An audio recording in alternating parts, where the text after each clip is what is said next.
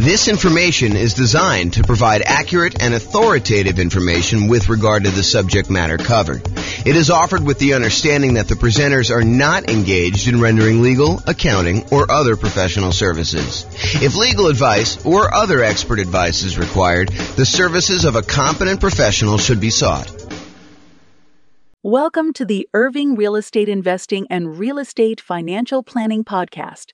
Learn all about investing in real estate in Irving, Texas, with a combination of real estate financial planning and modeling with numbers specific to Irving, plus syndicated, more generalized recordings of live and pre-recorded real estate investing classes, not all of them specific to Irving. Be sure to stay tuned after the podcast for a message from our sponsors. Well, good morning and welcome, everyone.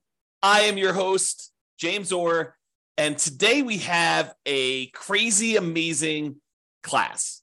I've been doing some updating on the world's greatest real estate deal analysis spreadsheet, and I am finally ready to release it to you and to give you access. And so after this class, I will go ahead and post up the newest version. I'll email out everybody who's on the list to get updates about the spreadsheet, which is why we require you register in order to get the spreadsheet so that you can get updates in case there's errors and any updates on how to use it and things like that.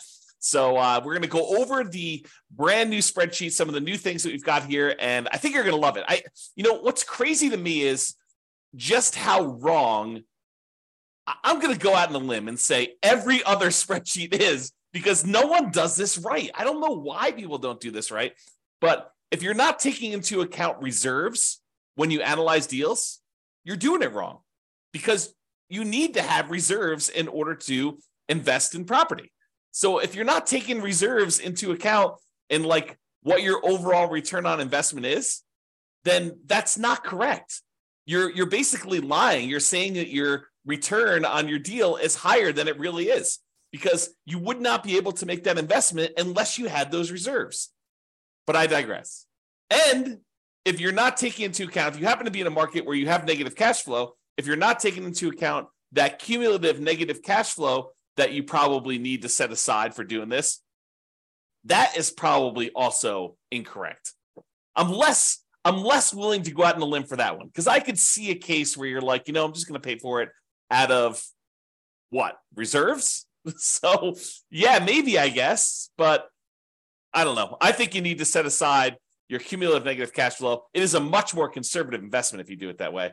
So the new spreadsheet takes that into account. Plus, what I don't also see other people doing in their spreadsheets, I don't see them actually showing you like your returns on equity, and specifically your return on your true net equity, the equity you would actually be able to pull out if you were, going to go sell that property or refinance it, or or do a 1031 exchange, which is really selling, just kind of deferring the taxes. Like all those calculations that you're doing, if you're not looking at return on equity, I mean, after the first year, what does return on investment even mean?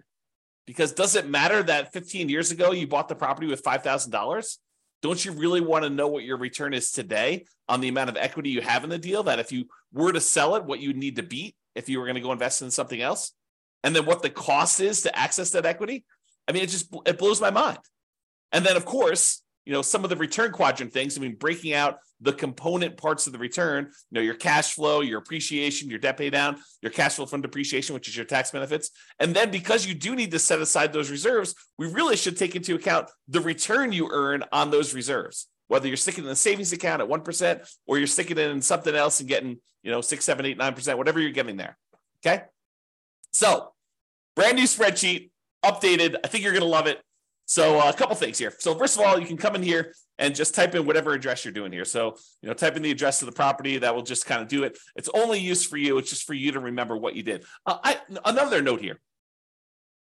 Always start with a copy of your spreadsheet. Don't use the real one, because you're going to make modifications to this, and some things are going to get messed up. You're going to forget that you did an adjustment in the overrides tab, and you're going to forget that you did that. So you want to go and start with a fresh copy every time, and then go back to the original when you do that. So Or if you have a template, if you're like, hey, look, I know my taxes are always going to be, 1%. So go ahead and put 1% in there and then save that as your template. And then always go back to the template that you've modified to kind of do it. Okay. That being said, that way you don't make any mistakes. All right. So put the address in here. You're going to put the ARV. I know I'm going to do a whole series on deal analysis. So I'm not going to go and actually analyze a deal and walk you through the deal analysis. We will do a lot of classes on those. I'm going to do a class on how do you analyze 20% down, 25% down, all cash, lease option, creative financing, nomad, house hacking, BRRRR strategy. We'll do all of this type of deal analysis so that you understand how to analyze every single deal. And then, provided I can get to it, I do plan on allowing kind of a explanation for every city. So basically, any deal you have for any of the kind of modeling analysis that we've done for every city, you will be able to go and I will walk you through the deal analysis for every type of deal that we model in every city using that city's specific numbers and basically showing you the charts for the deal analysis spreadsheet. It won't actually be the spreadsheet. It'll be like my version of the spreadsheet on a website. So that is coming. Knock on wood that I have enough time to go do it, but it is coming. That's what the plan is right now. It's always been the plan. I mean, that's why we built it this way. Okay, so that being said, so you put it in the ARV. It does take into account if you're buying properties at a discount. So if you do, you bought the property for less than what the ARV is, it does adjust and show that you got this bonus return in year one from appreciation, like that. Basically, you got forced appreciation by buying the property at a discount, and then it does also show that your return on true net equity goes down after the first year because you got this massive return in year one from that bump. So I'm just going to put it back so that you can kind of see that. They put in your purchase price, whatever that's going to be. You put in seller concessions, whatever you negotiate with the seller to get them to contribute towards your closing costs, you can do that. That counts as a credit towards you. And then your down payment amount, put in 20% down or 5% down or 25% down. In this case, we'll use 25.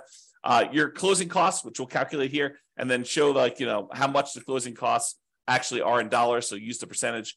And then rent ready costs. This is how much money you need to put into the deal to get the deal ready to rent. So if you go buy a property and on the inspection report, it's got a whole bunch of repairs listed that you need to go do before the property is ready to have a tenant in there, and it's going to cost you $7,000, you put $7,000 in there. And then this will automatically take that into account. It includes it as part of the investment you need to make in order to get the deal ready to go. So put whatever numbers you want in there, and it will do the adjustment and do some calculations for you based on that.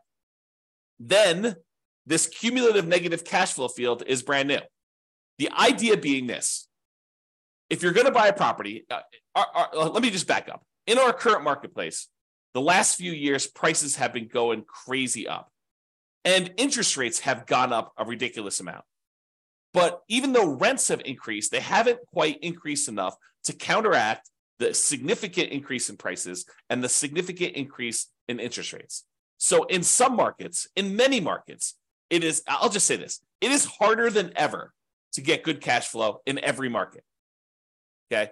Some markets, you're going to have negative cash flow, especially if you put down a very small amount. If you're going to go do like house hacking, put 3.5% down, it's very likely with the interest rates where they are that you're going to have some negative cash flow on that. And what negative cash flow really is deferred down payment. Because if you had put more down, if you had put 100% down, you wouldn't have negative cash flow, right? If you put 50% down, you probably wouldn't have negative cash flow. But we're choosing, after we do our analysis, we're looking at the numbers saying, look, I'm choosing to put less down. I'm choosing to put 3.5% down or 5% down or whatever down. And so you're choosing to have some negative cash flow. And if you choose to have negative cash flow, we need to take that into account in our deal analysis. And the way that we take that into account is we look at how much negative cash flow we're going to have and for how long. And so what the software does, if we're going to go to the overrides tab and just show you how this works, let me go and let me make this negative cash flow so we can see. So let's say rent on this is, I don't know, $3,300 a month. Yeah, negative cash flow, it's a little bit negative there. Let's do $3,100, see what it is. All right, so now we've got negative $106 a month negative cash flow. So let's see how this works. So I'm going to go to the overrides tab. And in the overrides tab, I'm going to go find the spot for cash flow, which is right here. And it's going to show you that cash flow for the year was negative $2,238. So we show how much negative cash flow was in the first year. So in this particular property, because we analyzed the deal, it shows you that the negative cash flow was $2,238 negative. But because rents went up a little bit in year 2. We're assuming rents are slowly creeping up each year. Rents are increasing. In year 2, we're estimating negative cash flow to be only $1,524. And in year 3, because rents went up a little bit, and even though the taxes and insurance and maintenance and all that other stuff increased, it didn't increase enough because our payment is largely a large percentage of that amount. So negative cash flow in year 3 is only $790 for the year. And negative cash flow in year 4 is only negative $33 for the year. Okay. But what we do now is we take the cumulative amount. We add up. The first year was negative $2,238. The second year was $1,524. So the total amount cumulative so far, the maximum amount we had to kind of eat in negative cash flow was negative $3,762, plus another $790 in negative cash flow, put you at $4,552, plus another $33 is $4,585. But since negative cash flow is all zero from then on out, we can look at that, and we can look at this chart and see this little visual shows you like all the way to the end. You can see that there's no more negative cash flow because the property is getting better as we do that. So the maximum amount of negative cash flow we have is this $4,585. Well, if we go back to this main tab over here, whoops.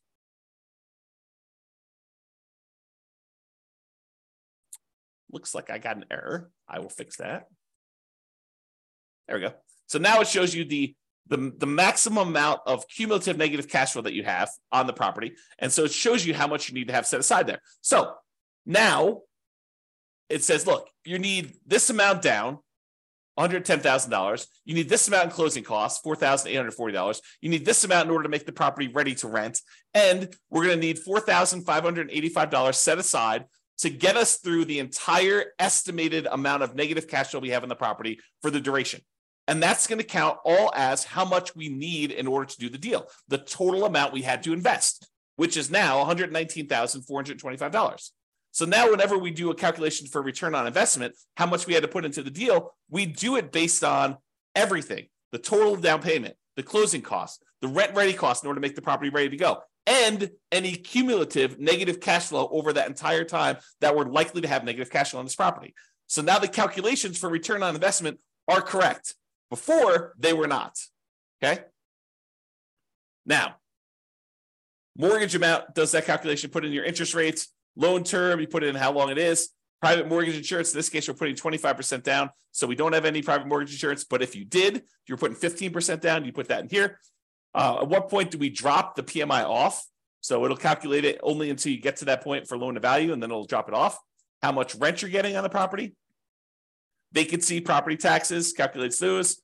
Insurance, HOA, utilities, put all that in there. Maintenance on the property, setting that aside. If you're going to go calculate a different dollar amount for capital expenses, you could set that aside here. Use the capital expenses spreadsheet that we have, totally separate spreadsheet for calculating how much you need in CapEx in order to do that. How much you're paying in property management, if you're doing that at all, unless you're doing it yourself. Land value and the type of property. So land value is going to be used to calculate your depreciation. The type of property for commercial or residential, either do a C or an R, and it does the adjustment for you there. And then estimate your effective income tax rate so that we can calculate what benefit you're going to get from that depreciation. And then we'll be able to do that calculation correctly. Okay, so you do all that, and then we've got these 9 kind of key areas to look at to determine the deal. And they are in somewhat order of importance or order of timing. It's sort of a combination of order of importance and order of timing. So the first one we got up here is your monthly cash flow in the first year. So you can see, because we dropped the rent on this property in order to show the negative cash flow, we've got negative $186 a month in cash flow. So this is a property that has negative cash flow. But we're setting aside all that negative cash flow so that we don't have to stress about it.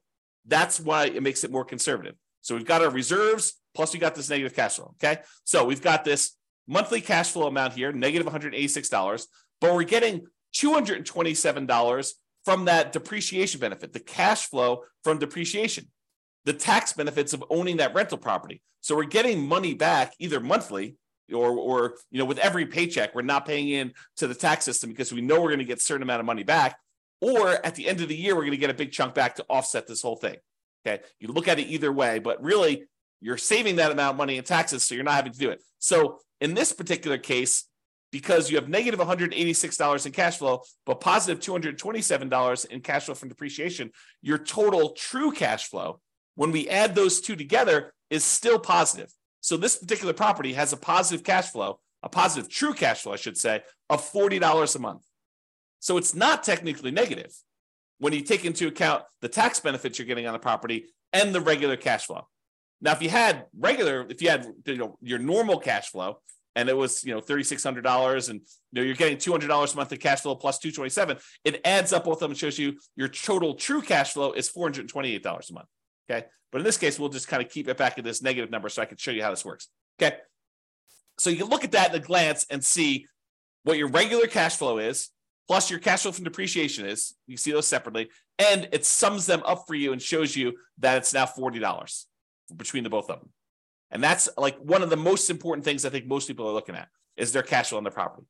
The next most important thing I think a lot of people are looking at is going to be like their return on investment numbers. Okay, so we want to know what your return is in year one in dollars. So it shows you $13,200 from appreciation. That's where we're estimating the property value to go up.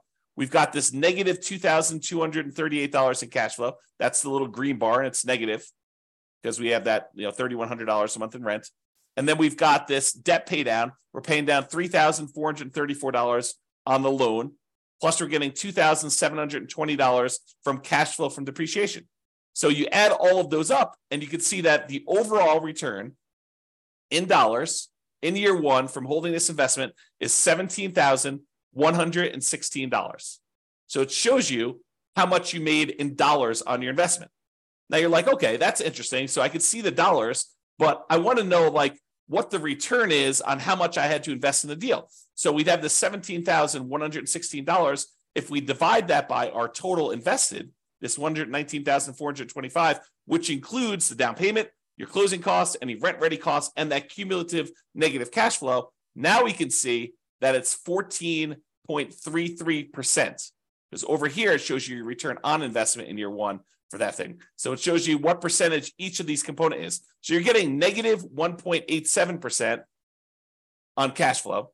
You're getting 11.05% on appreciation. You're getting 2.88% from debt pay down and 2.28% from cash flow from depreciation, your tax benefits. You add all those up, it's 14.33. So now we can see at a glance, cash flow, true cash flow, the return you earned in dollars in year one, and the return on investment in year one, 14.33 is the total. And we can see it broken out into all the different component parts. That's why this is powerful, just to see it all at a glance like this. Now, if you decide, look, I'm a 6-month type of reserve sort of guy or gal, and I want to invest in properties, this RIDQ plus R6 says my return in dollars, quadrants, because it shows you the 4 areas of return, plus reserves for 6 months, R6. Okay, so now it shows you how much you earned on or having reserves set aside, earning 1%. So you had 6 months of reserves in this property, so you earned an extra $383 in reserves. But now that we're taking into account the appreciation, the cash flow, the debt pay down, the cash flow from depreciation, and the reserves, we now earn $17,499 in that property. A little bit more than if we didn't take into account reserves. However, now that we're taking into account reserves, we need to include reserves in the denominator when we calculate our return as well, because this one did not. This one just included total cost to close. So this one shows you that when you take into account setting aside 6 months of reserves as well, your return is, even though you had some return from the return on the reserves itself, is 12.63%. And we'll go into a lot more detail when we do actual deal analysis. I'm just showing you where this stuff is. So this is $17,499, which includes the amount you earned on 6 months of reserves, earning 1%. And then this is 12.63, which is your return when you set aside 6 months of reserves, which is more truthful. Giving people this return is lying, right? Because you're not taking into account the reserves you're getting on your properties. The reserves you need to set aside in order to buy your properties. Okay? So now we know that if we actually put aside 6 months of reserves, and even if we earn 1% on those reserves, you have in the savings account, which I think is prudent for if you have a small amount of reserves, then 12.63% is your overall return, including the return you earned on reserves and taking into account that you had to have the reserves in order to get this return to begin with. So this tells you your overall return. Now, if you're a person who says, look, I'd like to have more reserves, let's call it 12 months, a full year of reserves, but I'm going to take a good portion of that and I'm going to have that invested in something else, something that gets a higher return than just savings at 1%. So we do this one, RIDQ plus R12. R12 is 12 months of reserves, but now we're earning 7 or 8%. I think it's 8% on our reserve number. Okay. So now on reserves, we earned $3,066 for the year. So the total amount we earned is $20,182. Now, a couple of things to point out. Appreciation is the same for all three of these. Cash flow is the same for all three of these. Debt pay down is the same for all three of these. Cash flow from depreciation is the same for all three of these. What's different? This one doesn't have any reserves. This one we earned 1% on setting aside 6 months of reserves in a savings account. And this one is we're earning 8% on setting aside 12 months of reserves in mostly the stock market. Okay, that's the difference in dollar amounts. Now, in this one, we're looking at all the returns divided by just this total amount to close. In this one, we're looking at all the returns divided by the total cost to close plus 6 months of reserves. And this one, we're looking at all the returns, including the return from reserves, divided by 12 months of reserves plus this total cost to close. So this shows you your return. And you can see that, look, if you were going to ignore reserves, if you were going to lie at a cocktail party to talk about how good your returns are, this one is the one you use because that's the one everyone else is using, right? Everyone else is incorrect. But if you actually go and you set aside 6 months of reserves, this is really what you're earning, 12.63. And if you set aside 12 months of reserves and you're getting 8% return on the reserve dollar amount, then you're getting 12.79 total. Okay. And that's why this is important. And that's usually what we look at in order to look at a deal. Now, some people are like, look, that's great. That's all year one stuff and a lot of returns in year one and the return on investment in year one and my cash flow in year one. But what about like your overall return, 5 years from now, if I sold the property?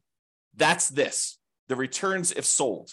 So you can look at whatever year you want in the future and you could see either what the annualized return is, or which is simple return, or the compounding annual return is, what the compounding rate of return would be on your money. Or if you're an internal rate of return person, we show you that as well. And you could see all three different lines and you could jump out and say, okay, year 10 looks like my kind of like annualized return is, 16% or so.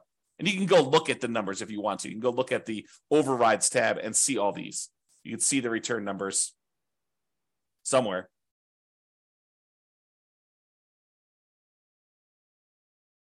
There you go. Here's the returns before and after taxes. So you can go look at those if you want to, okay? Or just kind of estimate it from the chart. You can see how it's doing, right? So this is if you want to look at those different returns. You want to see the internal rate of return? That's in year 15. That's probably around 11%. So you got 11% annualized internal rate of return by buying this property. If you sold it and you paid all the expenses of sale, it does take into account the expenses of a sale. And you can adjust what those are in overrides. Okay, so you can adjust what your expenses of sale are and have it be. And in some cases, you may want to say, hey, look, my costs of sale are different at different periods of my life because my tax rate's different, or I'm a real estate agent, so I won't have a real estate commission here. But if I go beyond this point, I'm turning my license, and so I don't have that anymore. You can do all that because we have the ability to override in any year, almost any number. That's what's amazing about the overrides. Okay, so shows you returns if sold. Then you're like, hey, look, James, I know you're doing like the saying cash on cash return on investment. I get it, but I'm a cap rate person. I like cap rate. Okay, fine. Here's your cap rate numbers. Cap rate for the first 5 years shows you right on the homepage in the middle, right front and center. Now it shows you your cash on cash number, and then it shows you your cap rate. Cap rate is your return if you own the property free and clear, if you didn't have a mortgage on it. It shows you what your return is, your cash return, cash flow return, if you did not have a mortgage on the property. Okay. If we had whatever this is, 3,600 here, you can see the cash on cash return shows positive now. And you can see how it changes over time. Okay, put it back to 3,100 just so we can see that. All right. Now, once you get past year one, does it matter that you put $14 into the deal? No, now we're really concerned about, what is the return I'm earning on the equity I have in the deal? Because what we want to say is, look, I have this property, and what if I took the money I have in the deal and I wanted to go take that and invest somewhere else? Could I go take that money and invest somewhere else? And if so, what am I currently earning on that money that I would walk away with that I could go invest in somewhere else? That way I can compare it to what I would invest in. If I'm going to take this equity out of my deal and get 11% return, well, what am I earning on that amount of money in the deal right now? What is the return I'm earning on that money that I would walk away with? Because that's what I need to compare it to, so that if I took the money and invested in somewhere else, I could compare those appropriately. And so now what we're looking at is your return on equity. And specifically, not just the return on equity, which I think is wrong, right? Like, I like the idea of someone, okay, look, if you're not going to look at return on equity at all, that's like one level of wrong. If you say, look, I understand what you're saying, and I really should be looking at my return on how much equity I have, that's a step in the right direction. But it's still not right. And I still see people doing this. I still see people doing like looking at the return on equity like that's a real number. It's not a real number because you don't really have that equity. In order to access that equity, you got to do something. You got to either refinance the property or you got to sell it. I mean, that's how you get at equity. So you need to take into account, what does it cost me to get at that equity? If you're not taking that into account, then you're fooling yourself because that's not a real number. And I'll show you here in a second that that's not a real number. It's a significant cost to get at this equity. Okay. So this shows you, though, the return you're earning on that true net equity. Your true net equity is your equity after you subtract out closing costs, real estate commissions, capital gains taxes, and depreciation recapture tax. All the expenses you have of selling a property and getting out of the deal. That's what true net equity is. So this shows you now your returns on these 4 different areas, plus your return on your total return. So the green line, everything matches. Green is always cash flow. Your green line is going to be your cash flow return. Starts off negative in this case and kind of grows up here so that your return on equity over time eventually is pushing 4% or so. Okay, that's sort of like your cap rate over time. That approaches cap rate, right? Debt pay down return starts up here, kind of drops down, it kind of continues on, drops down a little bit. Appreciation return shows you what that looks like over time. And then your cash flow from depreciation number looks like that is. When you sum all of them up, it's this dotted line. So right now, when we first got the deal, in year 1, it looks like your overall return on true net equity is just below 20%, probably 19.12 looks like. And then your return as you get to year 10 or so, I don't know, it's probably in this ballpark of whatever that is, 15%. So your return on true net equity is 15% there. So you can see how this changes over time. And of course, if you want to go look at the overrides, you can look at your return on true net equity right here, return on true net equity quadrants. So it shows you each year's numbers and breaks them down for you. So you want to go look at year 16? Okay, year 16, you're getting 6.25% from appreciation, 3.35 from cash flow, 2.92 from debt pay down, and 0.83 from cash flow from depreciation for a total return on true net equity of 13.35. Okay? All right, so you can see the true net equity numbers and how that works out over time. Typically, your return on true net equity drops off. On a finance property, it tends to decline over time. Okay? Now, as I told you before, these are like in order of what I think are probably like most important or over time. So when you're buying a property, you're tending to look at these, maybe these. This becomes less important when you're initially buying. Some people might glance at it, but this is more like hey, how does my property perform over time as I look at this? And that's why it's there.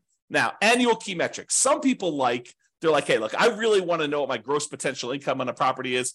I really want to know what my gross operating income is on a property. I really want to know what my operating expenses are or my NOI, my net operating income. Okay, fine. Here they are, right here for year 1. If you want to see what they are for other times, that's all right here. So you can look at the overrides and see it at any different time. Here's your net operating income numbers going all the way across. Here's your operating expenses. Here's your gross operating income, your gross potential income. You can see all those for any year if you want to see it, and you can override them. One of the nice things about the spreadsheet, which I probably didn't mention, is this allows you to track your investment, not just when you buy, which is what most spreadsheets do, but you can go in here and using the overrides, you could say, well, I expected my cash flow to be this in year 1, but it ended up being this. And if you change your numbers in the overrides for what your cash flow actually was, or what your appreciation actually was, or what your CapEx was, or any of these numbers, it then updates the spreadsheet so that you could use this to track your performance over time, not just when you buy. All right. All right, so it shows you your annual key metrics if you want to look at those. And then if you want to see your non-loan expenses, how much are you spending on vacancy? How much are you spending on property taxes? How much are you spending on insurance? How much you spend on HOA? How much you spend on maintenance? All these different numbers here, you could see those at a glance if you're concerned about those. And it shows you year one numbers for that, the annual numbers there. Okay. So those are sort of like, I don't know, what I would call less important metrics for most people. But if you want to see them, not only are they available on the chart, they're also available in overrides. Okay. Now, this is arguably, in my opinion, one of the most important things to look at next, yet no one has it in their spreadsheet. I don't know why. It blows my mind.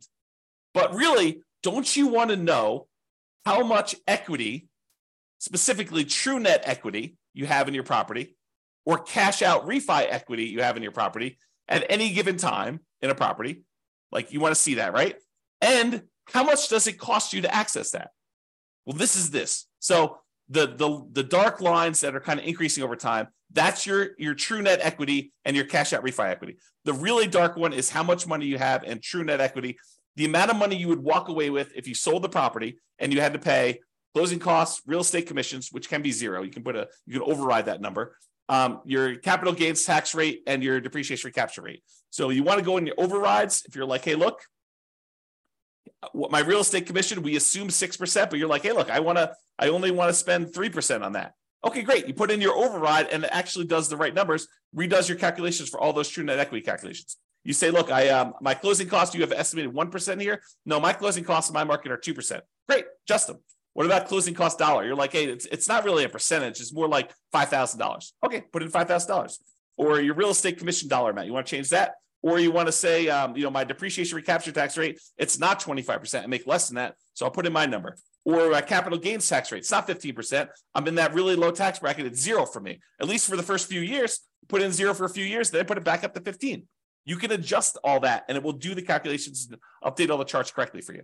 Okay. So this shows you how much true net equity you have. It's this dark line. So, by year 10 or so, you've got about $200,000 and change in true net equity. But what about if you wanted to do a cash out refi? Well, that's different, right? Because the cost to get at the money is different. And the amount of money you have to be able to get, because you can only go to 75% loan to value, is different. So your amount for your cash out refi is probably around, $170,000. And you could go look at the overrides and see the exact numbers, right? And you could also say, look, I don't do 75% loan to value for cash out refi. I got a guy that'll go to 82%. Great. Adjust to 82% right here. We have an adjustment for that. It's an override. So go ahead and do it. Or my cost to get out my refi, it's not 1.5% in order to do that refinance loan. It's only $500. Okay, fine. $500. Done. Just adjust that. And it does it for you. Okay. So this allows you to do that. Now, these dotted lines, they show you what percentage of the money you're taking out were expenses to get at that money. It costs you money to do a sale. It costs you money to do a refi. So how much did it cost you as a percentage of the amount of money you're taking out, right? Because I want to know, look, how expensive is this money to get at? And so these numbers show you how expensive it was. This like dotted line here shows you that, you're looking at this other scale, about 40% of the money that I would get out were spent in order to get at that money. That's really expensive money. It costs you 40% of the equity you're getting out. 40% of the money that you would have in hand, that's what it costs you to get at that. And it actually goes up over time in the first, 8 years or so. Then it starts declining a little bit. But even by year 20, it's still over 40. It costs you 40% to get at that money. And you're like, okay, I'm going to do a 1031 exchange. Great. Go and do the overrides and adjust for a 1031 exchange. Say, I don't have a real estate commission. Well, you probably do. I don't have closing costs, which you probably do. Okay, I'm not going to have to pay capital gains. Instead, I'm going to have to pay, $1,800 or $800 for a 1031 exchange intermediary. Okay, put those numbers in. I'm not going to have depreciation recapture now. Sure, but you're kicking the can down the road too. And so even though your costs may go down, you still have that later on. Now, this one is the darker dotted line is your cost to access cash out refi equity. Well, that starts at almost 40% too, but that drops off really quickly. So that by year 10, it's only about, 5% of the money that you're pulling out is what it costs you. So it's calculating what percentage of the money you're pulling out in order to access that equity. So this is your equities and the cost to access, and specifically your true net equity and your cash out refi equity. Honestly, it's probably like a true net cash out refi equity because we're looking at the cost there. Okay. Now you may say to me, James, but if I'm doing a refi, I'm actually just borrowing that money. Sure. Yeah, I agree. You're borrowing the money, but it's still a cost because you're borrowing it and you're paying interest on it now. Okay. So this is the new spreadsheet. Some really cool stuff in here. Oh, by the way, you can export it. If you happen to have a real estate financial planner account, you just click this button right here and it actually transfers the numbers you entered in here to the real estate financial planner so that you can add this property to your portfolio analysis tool if you happen to have an account on real estate financial planner. Okay. So that's the cool part about this. All right. I think I covered what I hope to cover, just kind of going over the new stuff, the existing stuff that's still amazing.